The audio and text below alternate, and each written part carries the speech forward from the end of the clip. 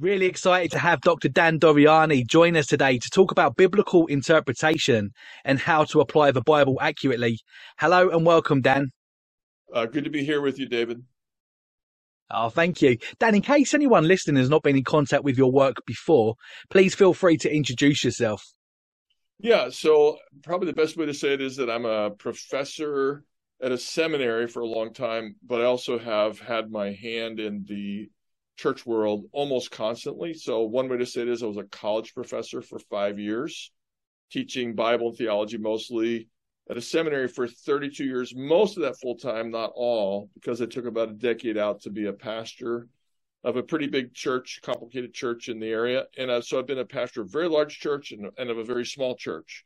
And I've been an interim pastor a bunch of times. And one way or another, I preach most weeks somewhere for many, many years. So I'm an academician who is deeply connected with the church and regular teaching and preaching in the church, not just academically. And so that leads to books, commentaries on various books of the Bible and books on interpreting the Bible, including the one that's just coming out right now, second edition of Getting the Message. You've become quite the expert, known as the expert for biblical interpretation. So why does the Bible need interpretation? Why can't we just read it like any other book and apply the bits that we like, Dan? Right. Well, to some extent, we do read it like any other book. I mean, if it says grass, we have to have experience of grass, and we know what grass is, or we read the word horse, we know what a horse is. And of course, the word "the" is the word "the" in every language.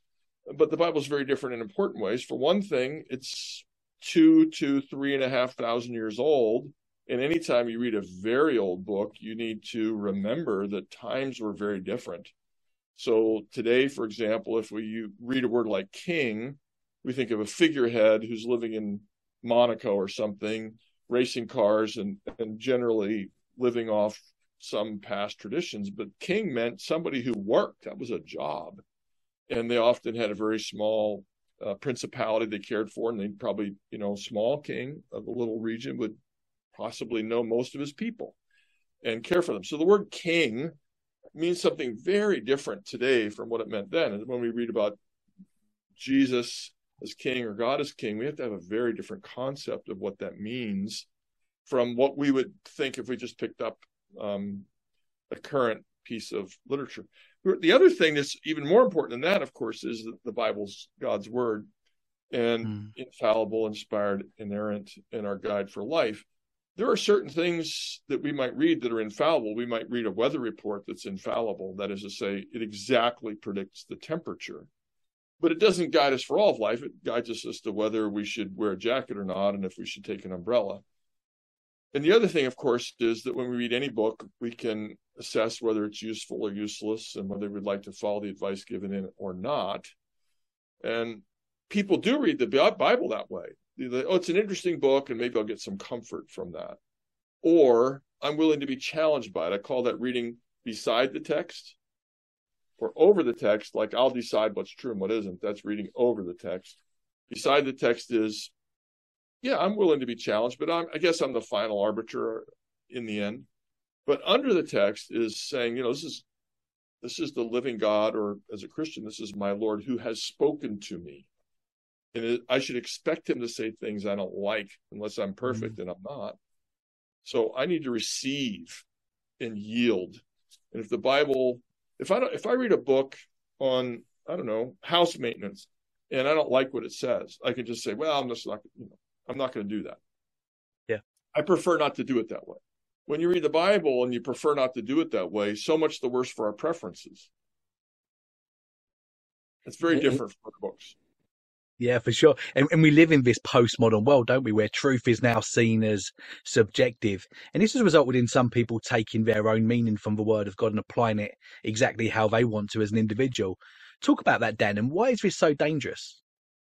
Yeah, well, it's dangerous, of course, because we can't manage ourselves. If we run the world through the grid, let's say the postmodern grid, one aspect of it that's pretty prominent right now is you can say anything you want as long as it doesn't offend me. Because if it offends me, you're trying to kill me. You're saying I shouldn't exist. And we think, well, that's an interesting approach. It means that anything that runs against the grain of my preferences must be rejected. And in fact, maybe even you should be silenced for saying anything like that. Now, the conception there, of course, is that my subjective experiences and intuitions, if I can find the truth by looking inside. And, you can find some truth by looking inside. You look inside and say, oh, I really like that song. But you can't govern your life by looking inside. And, of course, Christians believe that humans are creating God's image and glorious, but also fallen and a glorious ruin. And we need correction. And the subjectivist interpreter is probably going to be very resistant to the idea that there's a word from the outside from 2,000 years ago that's going to correct me. I mean, how dare you say such a thing? And then, of course, we can't really hear from the Lord if that's our set of expectations or presuppositions when we read the Bible. Yeah. Here we are in 2022. The world looks like a very different place to how it did 2,000 years ago, like you mentioned a few moments ago. Why is it important that we study and understand the historical context of the Bible, Dan? Yeah, so there's a whole bunch of reasons for it. One is one that I mentioned, of course, and that is a word like king or potter. God says, I'm the potter, you're the clay. Well, pottery is like a niche side interest. Very few people are actually making pots for a living. And so we have to correct those things, pots and water. Jesus says, I'm the water. In John chapter 8, he doesn't quite say I'm the water, but he comes to give us water to the full. There's lots of references to water and the preciousness of water in the Bible. And if you live in, I live in Missouri in the United States in the middle of the country, and we get kind of close to 50 inches of rain a year. I don't know how many, centimeters. It'd be like 120 centimeters, so 1,200 millimeters. That's a lot. But there are a lot of places in the world where there's 1/4 that rainfall. And Israel's a place with very little rainfall in large swaths of the country, 6 inches a year, 10 inches a year. And so the metaphors just sound very different. That's one thing. Of course, the Bible's written in Greek and Hebrew, slightly in Aramaic, just a little bit. And so you have to be a careful translator, and you have to know something about languages, which are, comprehensible, but it takes work to translate well from one language to another. And in general, we have to, just watch our presuppositions. So I won't speak to, the Commonwealth. I'll speak about America. We tend to read our values into the Bible. And people read things like choice and freedom into the Bible a lot in America, and self-actualization. And they find a verse that sounds kind of like that, or somehow reminds them, and they say, oh, the Bible's all about my freedom. And as well, we're all actually bondservants of Christ. We're not all that free. I mean, we're free in some ways and not free in others. So we have to be careful of reading our culture into the Bible, and we have to be careful that we not misconstrue the Bible because we just don't know how different the culture was then. Yeah. What are some good resources or ways to start learning about the historical background of the Bible? What have been some of your favorites, Dan? Yeah, so I love, as a starting point, so let me just say, and you invited me to do this, we're talking because the second edition of Getting the Message is out this week, more or less, and a pretty big revision. And one of the revisions is I've listed in the back a lot more resources. But there are things like the New Bible Dictionary, and there are things like Handbook of Theological Ethics and Bible Backgrounds Commentary by Craig Keener did the New Testament, and a group of people did the Old Testament, that are just terrific. And they're 1 or 2 volumes usually. You can buy them for a very, not a whole lot more than lunch for 2 people, right. Maybe lunch for 3 people.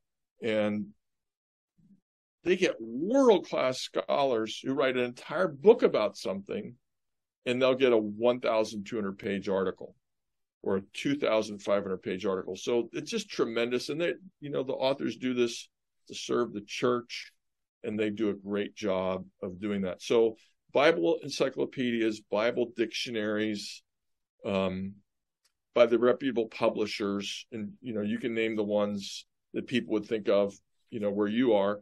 Yeah. Because we know that the Bible wasn't written to us, but instead was written for us, How do we know what we can apply to ourselves and what were the specific promises to the people of that day? Yeah, that's an important question. So the Bible's written for us, not to us in the sense it's just not just, information, or not written at us. We talk, where I am at least, about people who preach at you versus people who preach to you or for you in a spirit of love. And of course, that's what's there in the Bible. It's written for us, for our salvation, for our good, for our capacity to find the way of life and to flourish in all God's ways. So that's the first. And then the second part of your question was something about promises, right? Did I hear you right? Yeah. So one of the things we have to do when we read the Bible is understand what kind of a promise we have when we see one. So when we have, for example, Genesis chapter 12, and God says to Abraham that I'm going to make you great, and you'll be a great nation, and you'll have descendants as numerous as the seashore. And there's also the promise he'll have a son. Well, that promise was given to Abraham. I actually have 3 daughters, no sons. I'm delighted with my daughters. When God said to Abraham, you will have a son, he wasn't telling every person who reads the Bible, you will have a son, right? Yeah. So we have to ask, was this question given to an individual or to the people of God? Is this promise given to all Christians at all times, or is it given for a particular time?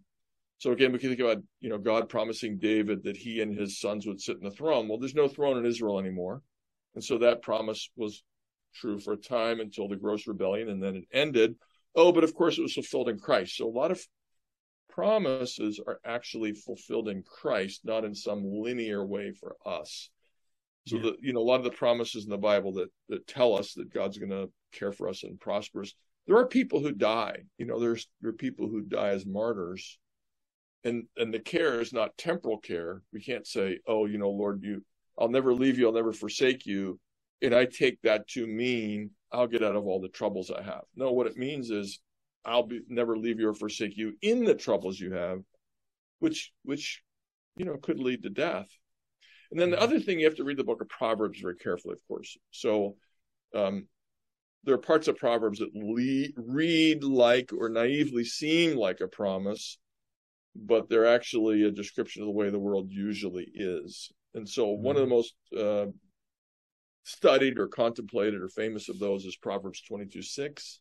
Train up a child in the way he should go. When he's old, he will not depart from it. And then Christians think, well, I have 5 children, and one of them departed, or maybe I have 3 children and 2 of them departed from the faith. So what happened? How did that happen? Now, of course, they might become Christians or believers yet. Even after you die, they might become believers. That's one possibility. But another possibility is that it's wrong to take it as an absolute promise. This is the way the world usually works under God's blessing. Train up your child in the way they go, and they'll not depart from it. Some people go a different direction. They say this is not a promise, it's an ironic statement. They say, you train up a child in the way he wants to go, the way he would go, and I promise you, when he's older, he won't depart from it. And that's like a warning about indulging a child. And there may be truth to that, but I don't think it's what it means in the book of Proverbs. The way is God's way. But people go to that ironic interpretation because there are a fair number of children who don't follow in their parents' footsteps in faith. And so we understand that so many Proverbs are the normal way of wisdom, but not an absolute promise. Yeah, it's really helpful, Dan. Thank you. Tell us about eisegesis and exegesis and why it's important that we are aware of these principles when reading the Bible. Yeah, sure. So let me just define the terms as I understand them. Eisegesis is reading into the Bible, and exegesis is reading out of the Bible. Eis is one of the meanings of the word eis is in, and one of the meanings of the word ex is out. So reading in or reading out. When you read in, you're reading in your preferences. When you're reading out, you're discovering what's there, whether you like it or not. It's what the text says. So eisegesis has a couple forms. One is something like God loves a cheerful giver. And you think to yourself, well, my relative is just a poor giver. Christmas gift, they always give me poor gifts. And it's probably because they're not cheerful. And I guess this passage means that God doesn't love them, and they're under God's judgment for not giving me nice Christmas presents. That would be an extreme case of eisegesis, right? Exegesis is saying, okay, this says God loves a cheerful giver. I'm going to look up the word. Yeah, you know what it means? Cheerful. There's no hidden meaning. And so it doesn't mean God loves a cheerful giver. It doesn't mean he loves us if and only if we're cheerful givers. It means God's pleased when we give generously to people. It could be finance. It could be of our time. It could be, a meal when somebody's sick. And God's just pleased with that. That's what it means. And so, as simple a statement as God loves a cheerful giver can be read in very foolish ways. I gave a silly example, but it could also be read as conditional. I'm not cheerful, therefore God doesn't love me. No, that can't be what it means. Mm-hmm. It's in a passage about gifts, and so we let the whole passage inform us. And the passage, Romans 12, says, if you're a leader, you should lead, and a teacher, you should if you're a teacher, you should teach. If you're an exhorter, you should exhort. If you're a servant, you should serve. And then at the end, he says, oh, and by the way, it's not a matter of cold duty. God's pleased when you give cheerfully. And God's pleased when a leader acts with zeal. So I know that's another topic we're going to talk about, but exegesis also has a lot to do with reading in context. Yeah. Brilliant. Before reading the Bible, and you mentioned this a little bit earlier on, we already bring our presuppositions into the text, which actually can blind us to what's really going on, can't it? Right. Tell us about that, Dan. Yeah. Let me see. Why don't you tell me a little bit more about what you would like? So presuppositions, the easiest one, which I kind of touched on a little while ago, is the idea, Paul tells us that if the Son has set you free, you're free indeed, right? So we're free. Well, there are a lot of presuppositions about freedom in the West today.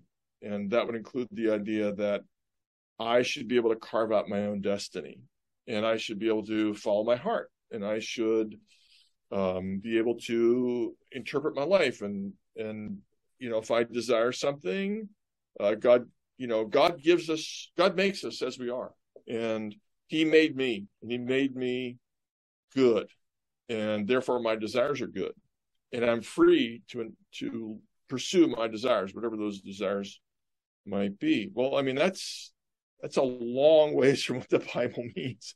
But what's happening there is you're importing Western presuppositions that a good life is the life that I choose, and that I should indulge my impulses or follow my impulses, or at least in America, we say it a lot, follow my heart.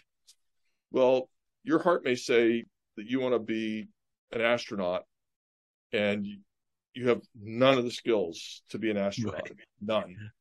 Or maybe a long distance runner, but you're 5'6" and you weigh 274 pounds. It's not going to happen. So we don't want to read freedom and self-expression and self-fulfillment, self-actualization, and the goodness. Here's one: anything that I feel sincerely is legitimate as long as it doesn't hurt anybody. And that's not found in the Bible. The Bible doesn't say follow your heart. It says the heart is deceitful above all things, desperately wicked.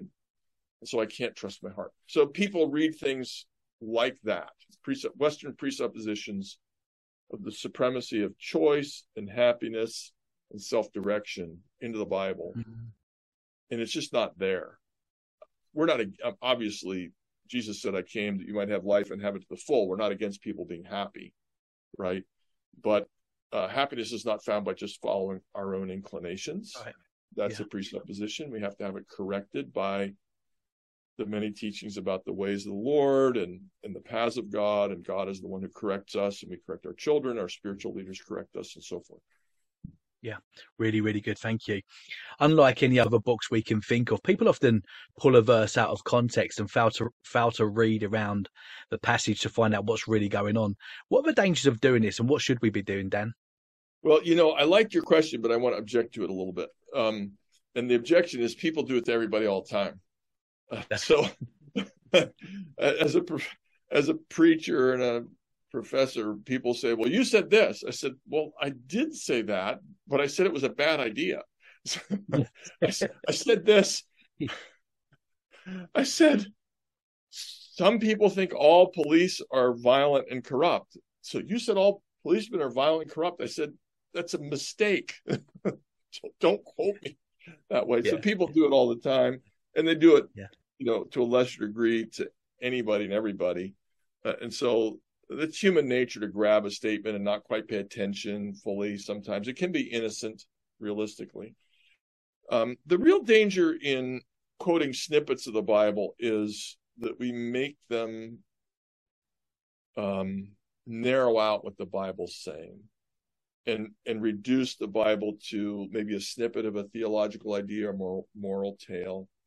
So an easy example of that is, David fights Goliath in 1 Samuel 17. And we think, okay, David was really brave, which he was. It's true. He was really brave. And that's why God favored him, and he became king of Israel. And if you fight your giants, great things will happen.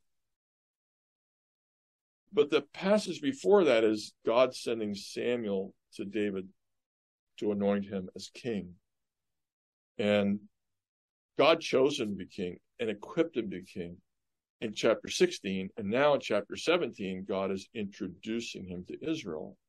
And then in chapter 18, we're going to find out that not everybody wanted a new king to be introduced. And then we understand that it's not just a matter of, fighting a great victory and then everything goes your way. Fight a great victory and people may hate you for it, which is really important to know in many of our lives, unfortunately. So you got to read 16, 17, 18, 19, 20 together. Or another way to look at it would be, I mentioned Abraham earlier, in Genesis, the book of Romans. Let's just do the book of Romans for a second. Paul in Romans 5 says that where sin abounds, grace abounded all the more. So then people say, oh, that's awesome. So I can have, the more I sin, the more grace I get. Well, there's one sense of the word in which that's true, because God can forgive anybody. But then, I want lots of grace, so I'll sin a lot. And then Paul, immediately after understanding, he knows that could be misconstrued that way, says, so shall we sin the more that grace may abound? May it never be. No way. That's my translation of it. No way. That would be terrible. You're united to Christ. You died to Christ. You died with Christ. You died to sin. You've been raised to life with Christ. No, you're now weapons of righteousness. So he has to say to give us the scope of the gospel that where sin abounds, grace abounds all the more. We need to hear that. If we just take that verse, we'll completely miss the idea that grace abounding is not a license to sin at all. Mm-hmm. And, we know that from reading the whole Bible. So that's one example. We could look at, obviously, many others. Yeah. Brilliant. What do we mean when we say that we must let Scripture interpret Scripture? We mean that we should do what we've been doing right now. If you get a verse like sin, the more sin abounds, the concept, the more sin abounds, the more grace abounds. You can't just take that. You have to read it in the context of the whole Bible, which makes it clear that God has called us to be his holy people, his holy nation. So in general, anytime you read something like, ideas, to be honest with you, I've had these meetings and I don't have a Bible with me. It's terrible. I want to look up Bible verses because I'm a very poor memorizer. I'm a very good paraphraser and a terrible memorizer. It's like that part of my brain is missing. I can't memorize anything for any reasons. So, there are passages in the Bible that basically say, whatever you ask the Lord, he'll give you. And, ask in faith and ask with a grain of mustard seed and God will grant your request. So people think, okay.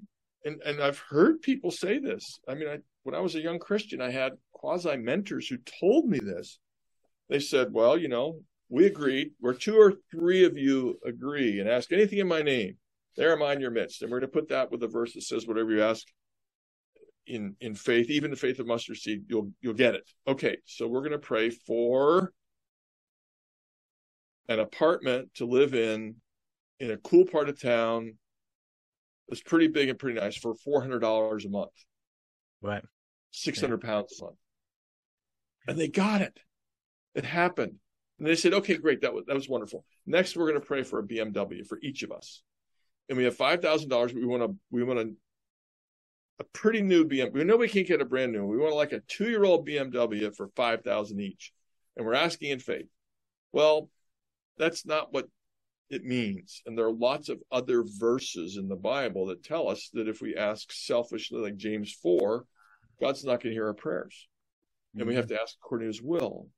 And we have, Jesus, if it be your will, Father, take this cup from me. And Paul, did not have the thorn in his flesh removed. So we have to read the whole picture and understand. Furthermore, it's appointed to men once to die, right? And after that, to face the judgment. So everybody faces an illness from which we don't recover. And people are probably praying for our recovery from the illness. So we have to read the whole Bible together, or else we misunderstand things badly. Yeah. We know that the Bible is a collection of 66 different books made up of various types of genres.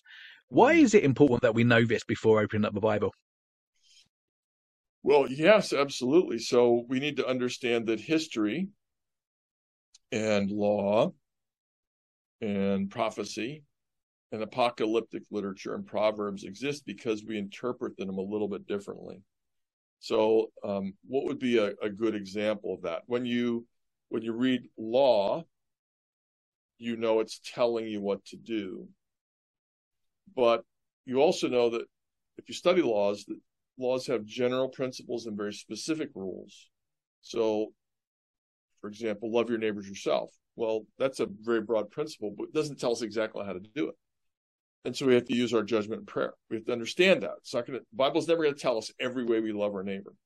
When we get very particular commands, they're often inapplicable today. So like if you see your neighbor's donkey wandering off, take it back to him. And then it also says, if you see your enemy's donkey, take it back. Well, actually, that's expanding on love your neighbors yourself, and it's expanding on property laws. So the way we read something like that is, well, I don't have any donkeys, so I don't have to help anybody. No, a donkey was 3,000 some years ago very valuable property. And so we would say, okay, what's the valuable property of the day where somebody might need help? So I'll apply it that way. And you have to know how law works. When you read narrative, the great danger is to be very moralistic and say, well, God took care of David, or God took care of, the apostles in a storm at sea, and so he's going to take care of me. That's the thing I get out of it. Well, yes, God takes care of his people, but the storm at sea is about Jesus. And God caring for the people of Israel and caring for David and Samuel and Hezekiah and others is a story of him delivering his people. It's not individualistic. It's about the grand sweep of God's covenant love. When we go to the storm at sea, the real point is that Jesus is the Lord of storms, and he's the great I am, and he's the one who rescues us in the storms. Not that we'll be okay in storms, but Jesus is the rescuer. It's Christ-centered. So when you read history, you got to make sure you're not focusing on the characters to the exclusion of God and the triune God will say, Father, Son, Holy Spirit. So you have to understand what the rules are for each genre. And to do that, I don't want to make it sound like to read the Bible, you have to know what genre you're reading. Like, I better find that out. But intuitively, if you read the Bible enough, you do need to understand that not everything in history is going to simply apply directly to me. Right. Yeah. And I have to ask, where do I fit in the story of redemption? And not every law is going to apply directly to me. Here's one. Can I give you this one? If we were in the same room or not, the Bible says, greet one another with a holy kiss. Would we have kissed each other, David? Would we have kissed each other? Maybe a fist bump. Maybe a fist bump. Okay, and so you have to interpret that. In that culture, you greeted with a holy kiss, which was not on the lips. It was cheek to cheek. It was male to male and female to female. It wasn't men kissing women on the lips and so forth. But you also need to understand that the main verb is actually greet, and the object is one another. with a holy kiss is how they did it in that culture. So we greet one another. That's the real command. Not the command isn't kiss each other. The command is greet each other. And then how do you do it? Well, in some cultures you do it with a kiss, and then we might do it with a fist bump or pat each other in the shoulders or something like that. Yeah. So you just have to understand where you are so you don't make naive mistakes and misconstrue. And, you know, people are running around kissing each other in church and trouble breaks out. That's really helpful, Dan. Thank you. Every now and again, when we're reading our Bible, we can come up against a problem passage that seems hard to understand or even reconcile with other parts of Scripture. Tell us about this, Dan, and what are some practical tips to help us overcome this? Yeah, to overcome passages that we don't understand, the first thing you have to do is say, I'm not going to write this off, blow this off, and simply say, it can't mean that. It may mean that. So what you have to do, if you're now I'm not going to speak to the lay reader right now, but like a teacher of the Bible, somebody teaches a lot in the church, maybe a lay teacher or a pastor, you got to work at it. When you see something that doesn't seem to make any sense, you have to say, I mean, for example, the teachings about circumcision, you know, it's required in the Old Testament, but then New Testament, circumcision doesn't count for anything. It's nothing. On the other hand, then Paul wanted to take one of his entourage and get him circumcised. What's going on? So you just have to dig into it and find out what's going on. Or you look at Paul's different sermons and Acts and how one is full of Old Testament quotations and another appeals to an unknown God and quotes pagan philosophers. And so somebody says, well, to be an evangelist, we have to quote pagan philosophers. Well, that's not the right conclusion. You look at all Paul's speeches and notice how he just finds a point of contact. You know, he's not always quoting pagan philosophers. He does that in Athens, where everybody's a philosopher. Yeah. So the riddle, why does Paul approach things the way he does, can actually require you to read all the sermons in the book of Acts.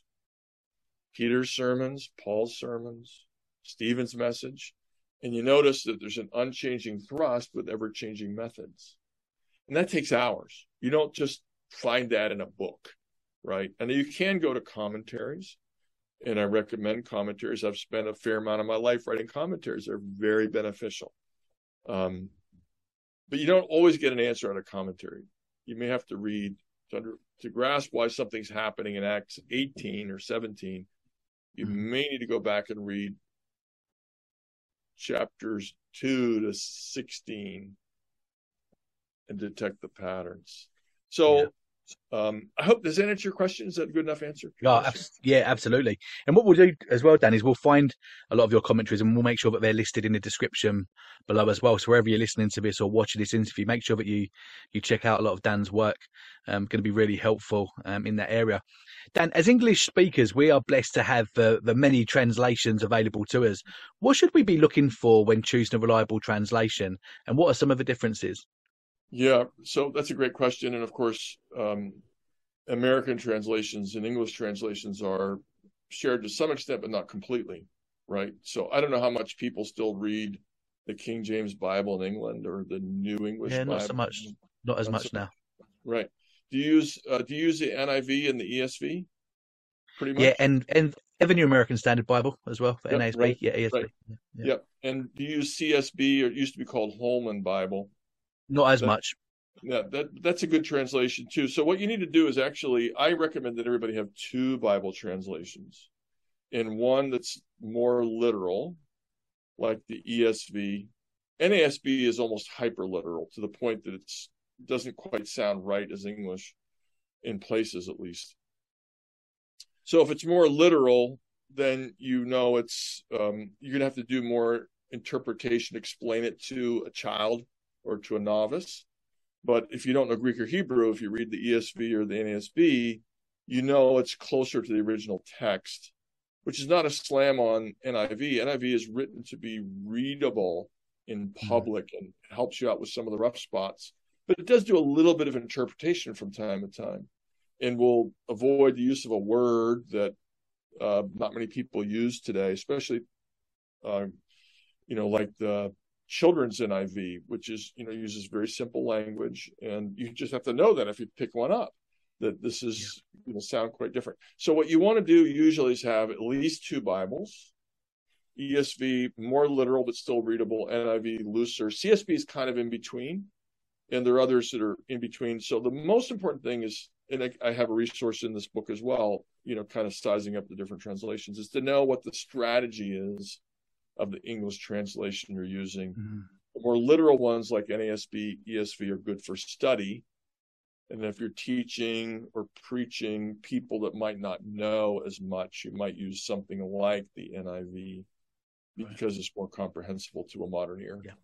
Yeah, brilliant. Dan, how should we pray before reading the Bible, and how important is it that we do? Well, I love that question. And I think the answer is you can read the Bible without praying. It's not a sin to read the Bible without praying, and people probably do that regularly. And I'm not against that at all. Somebody may get up in the morning and they say, the first thing I do is read the Bible. As long as you pray afterward, right? But it's certainly good to pray as you open the Bible and ask God to illumine the text, to open your heart, perhaps to rejoice, perhaps to confess a sin, to be redirected. Maybe you're a teacher by nature and encouragers, or something in here that I can use to encourage somebody else in some way. So, of course, we should always ask questions like, Lord, would you show me who you are? Would you show me what you've done? Would you reveal to me who I am and how I can become more like my Lord Jesus? Those are all really good prayers to offer up. If you're a teacher, you could pray that you would understand the passage fully. You might even pray for no interruptions if you're preparing a lesson for a few hours. Or you could pray that the interruptions would be really good ones. Yeah. that are helpful somehow. So there's a lot of things we can pray. The thing we don't want to do is read the Bible mechanically. So after church, we read the Bible. On the way home, we read the text over. That's great, but it's not great if it's just a mechanical activity. Right. Or I read the Bible for 5 minutes before I go to bed at night, and then I can go to sleep. Well, it's not quite the best. It's not evil to do that, but we would hope for more than just a ritual or a habit. Yeah, brilliant. Dan, this has been a fascinating conversation. Before we let you go, do you have any closing thoughts? Do I have any closing thoughts? I'm just so delighted for your ministry and what you're trying to do, and to, get Bible interpretation and Bible understanding into the hands of the people. And I appreciate what you're doing. And of course, there's always a need for people who are teachers and interpreters. I guess there's one thing I'll say, and that is this: I'm not saying this to promote my own book, but just as a reality. I wrote the book, Getting the Message. I started writing it when I was a college professor, and I had a lot of engineers and, whatever field, business majors, and they just wanted to love the Lord and understand the Bible better. And I wrote the book with, I'll say, sort of college juniors or sophomores in mind.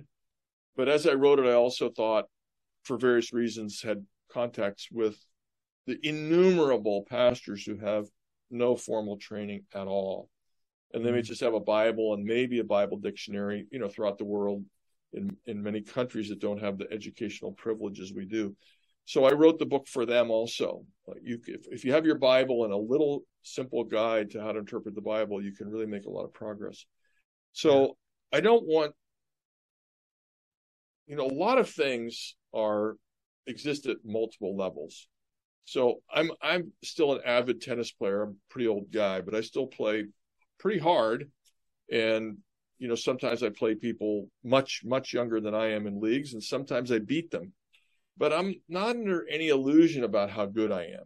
I'm not a pro. I'm not even close to a pro. I can't beat local pros. I can't beat good local college players, et cetera.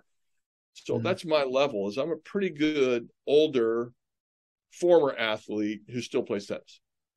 And then there's all the way up to the pros. And there's the best in the world. And in the Bible, it's kind of similar. I mean, there are world-class scholars who understand things by dint of extraordinary labor, and they write technical works, and then they filter down to people who are writing less technical works and making available to pastors. And a lot of people could be pretty decent Bible interpreters if they want to. You know, a woman or a man who's not gone to college or university, who wants to read the Bible well, can make real progress in understanding God's word by just following a few basic rules, put it in context, as you said, know what genre we're in, compare scripture to scripture so we find the themes, you know, certain other rules, and you can be a pretty fair interpreter. You're not going to be a pro. You can really gain a lot and greatly enjoy the activity, even as we enjoy our sports, even if we're not all that good at them, right? Yeah. I love that, Dan. Dan, what's the best way for people to keep in touch with your work? Oh boy, the best way, I don't know, read my books. I'm the only Dan Doriani in the world, so it's easy to find me. I'm actually Russian Jewish on my father's side. Doriani was a stage name, so there's not one other Dan Doriani in the world, so you can find me very easily. I do also have a podcast. It's about faith and work. That's another interest of mine. And because my name is so unusual, it's called Working with Dan Doriani, and you can find that too. And that's a lot of fun. I've had some great guests. So if you like podcasts, and if you're listening to this, you must like them a little, you might try that out. Excellent. Well, we'll make sure that there's a link to your podcast in the description below as well. Dan, thanks so much for your time. Really enjoyed it. Thank you. Thank you for inviting me onto your podcast. Thank you, Dan.